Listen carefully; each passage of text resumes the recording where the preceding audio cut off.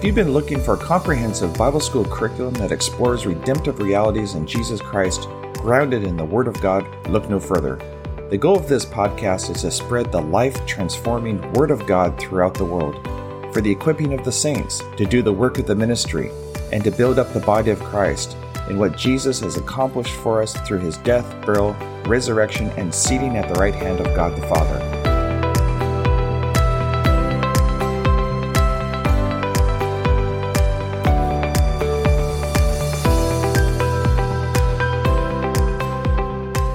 There's such an untapped potential for Christians to enter into their glorious inheritance in Jesus Christ. Together we will discover what Jesus has done for us by providing such a great salvation, and how to appropriate the promises of God in our lives. Jesus said in John chapter 8 verse 31, "If you hold to my teaching, you are really my disciples, and then you will know the truth, and the truth will set you free." Each podcast season will cover one of the books that I have compiled over the years. You can find a complete listing of my Christian education material on my website at www.wordinspire.com. You're welcome to download these ebooks for free in PDF format for your own personal or ministry use. So let's explore these biblical truths and principles together that will absolutely transform our lives. God bless.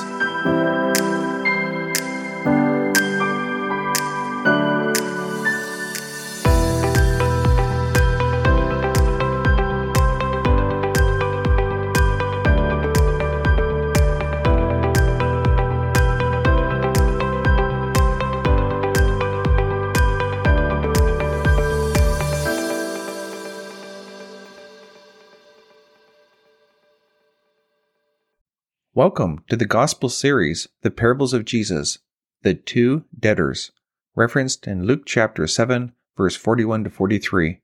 The theme is about the comparison of a heart of gratitude between a prostitute and a Pharisee. The context is Jesus was invited to dinner at a Pharisee's house to be scrutinized. Let's look at Luke chapter 7, verse 36.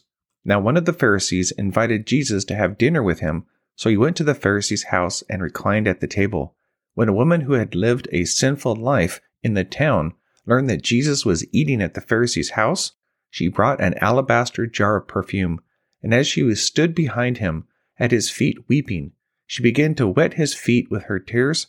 Then she wiped them with her hair, kissed them, and poured perfume on them. Jesus' feet anointed by a prostitute. It took an amazing amount of courage for this woman to do this in front of all of those men. In a small town in Judea, everyone knew everybody. She was no doubt an outcast. Clearly, her desire for forgiveness was greater than what others thought about her. Galatians 1:10. Am I now trying to win the approval of men or of God? Am I trying to please men? If I were still trying to please men, I would not be a servant of Christ. A great lesson to be learned here is about the fear of man, which is a snare to the soul, according to Proverbs 29:25. Fear of man will prove to be a snare, but whoever trusts in the Lord is kept safe. Fear of what other people might think or do has kept many from the kingdom of God. The threat of losing one's prestige, position, or rank, perhaps fear of bodily harm. Satan uses intimidation and bullying techniques to cause people to shrink back. Unfortunately, that is why persecution is so effective. Hebrews chapter 10, verse 32 to 39. In John chapter 12, verse 42, it states, "Yet at the same time, many even among the leaders believed in Jesus, but because of the Pharisees, they would not confess their faith for fear that they would be put out of the synagogue. For they loved the praise from men more than praise from God." Luke 12, verse 4. I tell you, my friends, do not be afraid of those who kill the body, but after that can do no more. But I will show you whom you should fear. Fear him who after killing the body has power to throw you into hell. Yes, I tell you, fear him. When we come to the Lord, it's a total abandonment of our reputation, what others might think. To be a follower of Jesus is an all or nothing proposition. Some countries, you will be martyred for your faith. In Matthew chapter 10, verse 37, Jesus said, "Anyone who loves his father or mother more than me is not worthy of me. Anyone who loves his son or daughter more than me is not worthy of me. And anyone who does not take his cross and follow me is not worthy of me. Whoever finds his life will lose it, and whoever loses his life for my sake will find it. This sinful woman represents the truly sold out, all the way, Jesus or bust kind of repentance. She knew Jesus was a controversial figure, but was unashamed to acknowledge him. Like the song, I have decided to follow Jesus. No turning back, no turning back.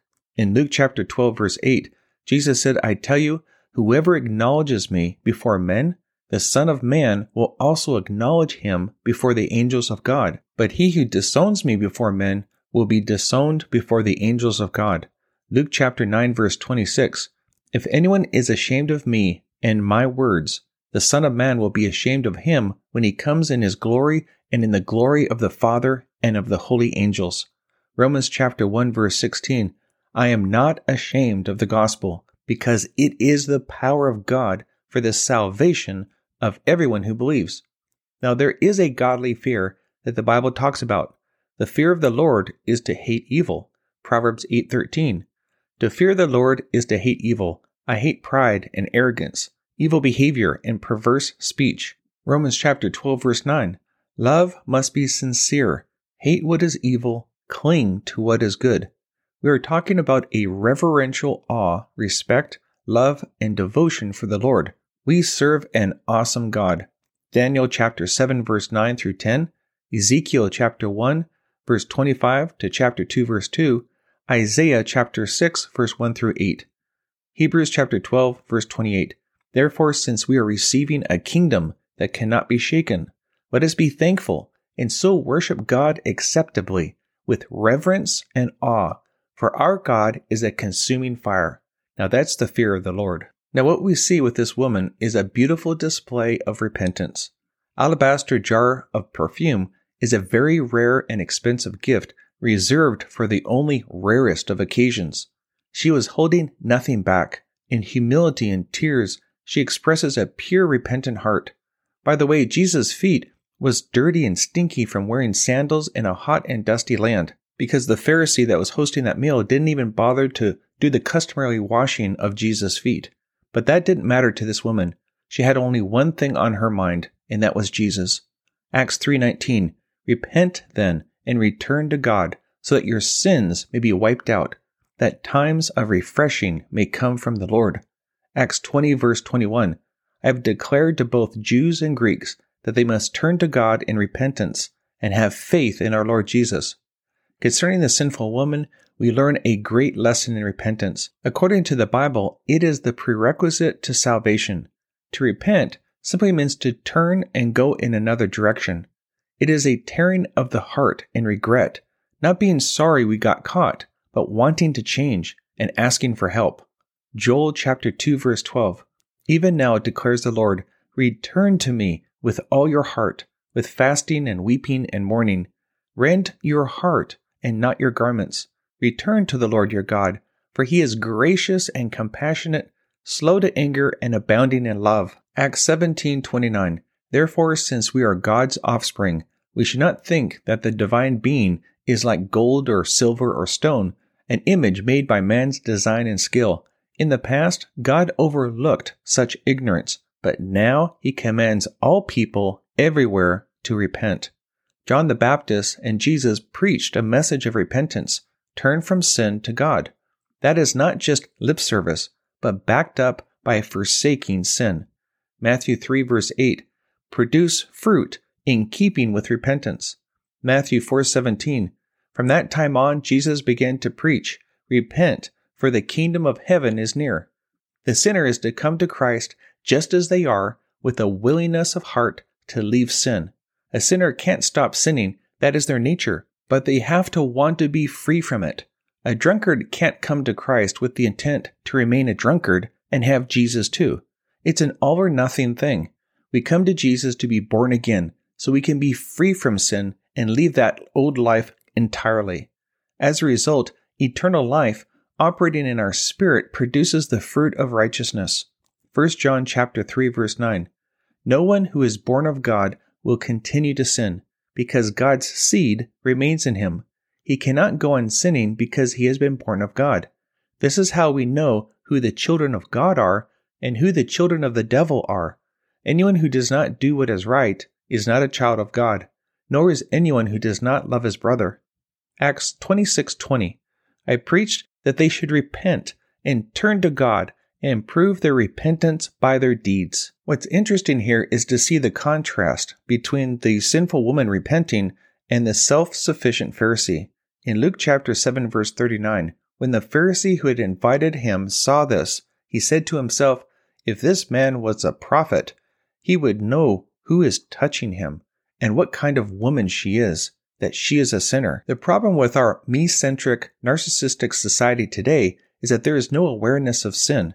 There is an epidemic of narcissism and a preoccupation with self. It's all about me. We are plagued with the philosophy of relative moralism, though this is nothing new. Psalms 36:2. For in his own eyes he flatters himself, too much to detect or hate his own sin. Judges 17 verse 6. In those days there was no king in Israel. Everyone did what was right in his own eyes. Without a revelation that people are lost in their sin, why would they want to seek a savior? The attitude today is, I'm okay, you're okay, so let's just all hold hands and feel good. The secular progressive religion of today exalts man and excludes God. 2 Corinthians chapter 4 verse 3. And even if our gospel is veiled, it is veiled to those who are perishing. The God of this age has blinded the minds of unbelievers, so they cannot see the light of the gospel of the glory of Christ, who is the image of God. The problem is that people are deceived and blinded from seeing the truth. I mean, who in their right mind would deliberately want to go to hell anyways? Hell was made for the devil and his angels, not for mankind. People go there by choice, by rejecting God's great salvation through faith in Jesus Christ. Matthew 25:41. In Romans 7:7 it states, What shall we say then? Is the law sin? Certainly not. Indeed, I would not have known what sin was except through the law. For I would not have known what coveting really was if the law had said, Do not covet. The law or 10 Commandments was given to identify what sin is and our sinfulness. The purpose of the law was to lead us to Christ, our Savior. Even those folks who have never heard still have a conscience, according to Romans chapter 2, verse 12 through 16. The law was a perfect standard to represent God's holiness, but designed to frustrate mankind, to show their desperate need for a Savior. Galatians chapter 3, verse 19, verse 22, and verse 22 to 24. What then was the purpose of the law? It was added because of transgressions until the seed to whom the promise referred had come. But the Scripture declares that the whole world is a prisoner of sin, so that what was promised, being given through faith in Jesus Christ, might be given to those who believe. So the law was put in charge to lead us to Christ, that we might be justified by faith. Now that faith has come, we are no longer under the supervision of the law.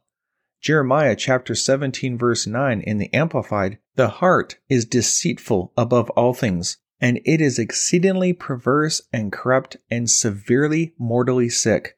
Who can know it, perceive, understand, be acquainted with his own heart and mind? It is impossible for mankind to save themselves, but not with God. 1 Peter chapter 4, verse 17 to 18. I love what it states in Matthew chapter 19, verse 25. When the disciples heard this, they were greatly astonished and asked, Who then can be saved? Jesus looked at them and said, With man this is impossible, but not with God. With God all things are possible. Thank God for the convicting power of the Holy Spirit when the gospel is preached, as we read in John 16 verse 7. But I tell you the truth, it is for your good that I am going away. Unless I go away, the Counselor will not come to you. But if I go, I will send him to you. When he comes, he will convict the world of guilt in regard to sin and righteousness and judgment. In regard to sin, because men do not believe in me. In regard to righteousness, because I am going to the Father, where you can see me no longer. And in regard to judgment, because the prince of this world now stands condemned. The unbeliever being convicted of their need for Jesus is what is meant by being enlightened, according to Hebrews 6 verse 4. The Holy Spirit reveals their need for Jesus, that they are lost without him. It's like a divine appointment that people have only a few times in their lifetime to accept Jesus. For some people, they may have only one opportunity to receive the Lord. where the invitation is made and the Holy Spirit is drawing them to receive Jesus. John 6:65. Jesus went on to say, "This is why I told you that no one can come to me unless the Father has enabled him." Acts 13:48. When the Gentiles heard this, they were glad and honored the word of the Lord, and all who were appointed for eternal life believed. 2 Corinthians 6:1. As God's fellow workers, we urge you not to receive God's grace in vain. For he says, "In the time of my favor I heard you, and in the day of salvation I helped you." I tell you, now is the time of God's favor. Now is the day of salvation. As Jesus said in Matthew 16:26, "What can a man give in exchange for his soul?" This is the most important and pressing question for humanity today, the meaning of life. What are we going to do with Jesus? We can either accept him, reject him, or ignore him. Hebrews chapter 2, verse 2. For if the message spoken by angels was binding, and every violation and disobedience received its just punishment, how shall we escape if we ignore such a great salvation? This salvation, which was first announced by the Lord, was confirmed to us by those who heard him. God also testified to it by signs, wonders, and various miracles, and gifts of the Holy Spirit distributed according to his will. John 3:36. Whoever believes in the Son has eternal life, but whoever rejects the Son will not see life, for God's wrath remains on him. Psalms 9 verse 17. The wicked return to the grave, and all the nations that forget God. The two men who owed money. Luke chapter 7 verse 40. Jesus answered him, "Simon, I have something to tell you." "Tell me, teacher," he said. Two men owed money to a certain moneylender. One owed him 500 denarii and the other 50. Neither of them had the money to pay him back, so he canceled the debts of both. Now, which of them will love him more? Simon replied, "I suppose the one who had the bigger debt canceled." "You have judged correctly," Jesus said. Now, a denarii was a small silver coin in Roman currency. The image of the emperor, like for example Augustus, would be stamped upon it. He reigned from 27 BC to 14 AD. The Bible refers to it as a day's wage. Matthew 20 verse 2, John chapter 12 verse 5. For example, 300 denarii was equivalent to 1 year's wages. So 500 denarii is comparable to 1.5 years' wages versus 50 denarii, almost 2 months. Being in debt in ancient times was a very serious matter. In Matthew chapter 5 verse 25, Jesus said, "Settle matters quickly with your adversary who is taking you to court. Do it while you are still with him on the way, or he may hand you over to the judge, and the judge may hand you over to the officer, and you may be thrown into prison. I tell you the truth, you will not get out until you have paid the last penny. If you're unable to pay your obligations, you could be put in debtor's prison. You would have to stay there until someone would pay off your debt and release you. Or you and your entire family would be sold into slavery to pay off the debt." There was no bankruptcy or consumer credit counseling options in those days. Matthew 18:23. Therefore the kingdom of heaven is like a king who wanted to settle accounts with his servants. As he began the settlement, a man who owed him 10,000 talents was brought to him. Since he was not able to pay, the master ordered that he and his wife and his children and all that he had be sold to repay the debt. Jesus used that parable to illustrate the measure of gratitude in relation to the amount of sin forgiven. Yet it seems irrelevant if one sinned more than the other, because the penalty is still the same. Jesus was describing the relative perception people have in relation to the forgiveness of sin. Again, whether a person only committed one sin or 1,000,000, still they both deserve going to hell. James 2:10, "For whoever keeps the whole law and yet stumbles at just one point is guilty of breaking all of it." Romans 3 verse 9 and verse 22 to 24. What shall we conclude then? Are we any better? Not at all. We have already made the charge that Jews and Gentiles alike are all under sin. There is no difference, for all have sinned and have fallen short of the glory of God, and are justified freely by his grace through the redemption that came by Christ Jesus. As this encounter comes to a conclusion, Jesus makes an incredible point about that he who is forgiven much loves much. In Luke chapter 7 verse 44, then he turned toward the woman and said to Simon, "Do you see this woman? I came into your house. You did not give me any water for my feet, but she wet my feet with her tears and wipes them with her hair. You did not give me a kiss, but this woman from the time I entered has not stopped kissing my feet. You did not put oil on my head, but she has poured perfume on my feet. Therefore I tell you, her many sins have been forgiven, for she loved much. But he who has been forgiven little loves little." Notice that the Pharisee did not even provide the most basic of courtesies to Jesus, having a servant wash his stinky and dirty feet, since they recline with feet raised at the table. A complimentary kiss or greeting is given to guests to welcome them, perfumed oil to anoint a person's head to smell and look good. Yet Jesus, the Son of God, was honored not by the religious establishment, but by a sinner. That is why Jesus came, to call sinful humanity to repentance. The problem with religious people, they think they are righteous and don't need any help. As a result, they are arrogant and sanctimonious. Jesus made a point to expose the hypocrisy in Matthew chapter 9 verse 10. While Jesus was having dinner at Matthew's house, many tax collectors and sinners came and ate with him and his disciples. When the Pharisees saw this, they asked his disciples, "Why does your teacher eat with tax collectors and sinners?" On hearing this, Jesus said, "It is not the healthy who need a doctor, but the sick. But go and learn what this means. I desire mercy, not sacrifice, for I have not come to call the righteous, but sinners." Now it's faith that gets the job done. In Luke chapter 7 verse 48, "Then Jesus said to her, 'Your sins are forgiven.' The other guests began to say among themselves, 'Who is this who even forgives sins?' Jesus said to the woman, 'Your faith has saved you. Go in peace.'" Jesus, being God, obviously was able to forgive sins. This was a revelation for them. There's another example of faith expressed resulting in forgiveness, and that's the paralyzed man in Mark chapter 2 verse 4 through 12. When Jesus saw their faith, he said, "Son, your sins are forgiven." In the context of this story, it was the woman's love that released her faith.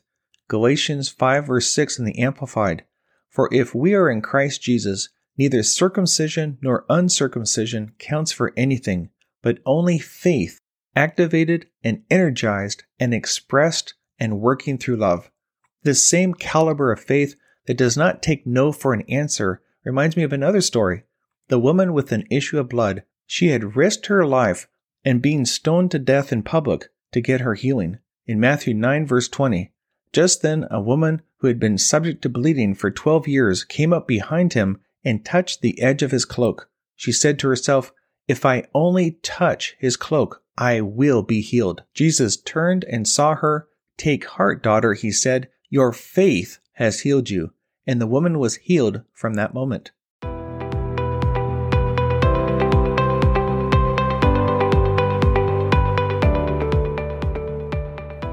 I highly encourage you to continue listening to the Word of Life Study Series podcast and encourage your friends to tune in as well. The scriptures encourage us in Acts chapter 17 verse 11 to receive the message with great eagerness and to examine the scriptures every day in order to confirm the truth that you're hearing.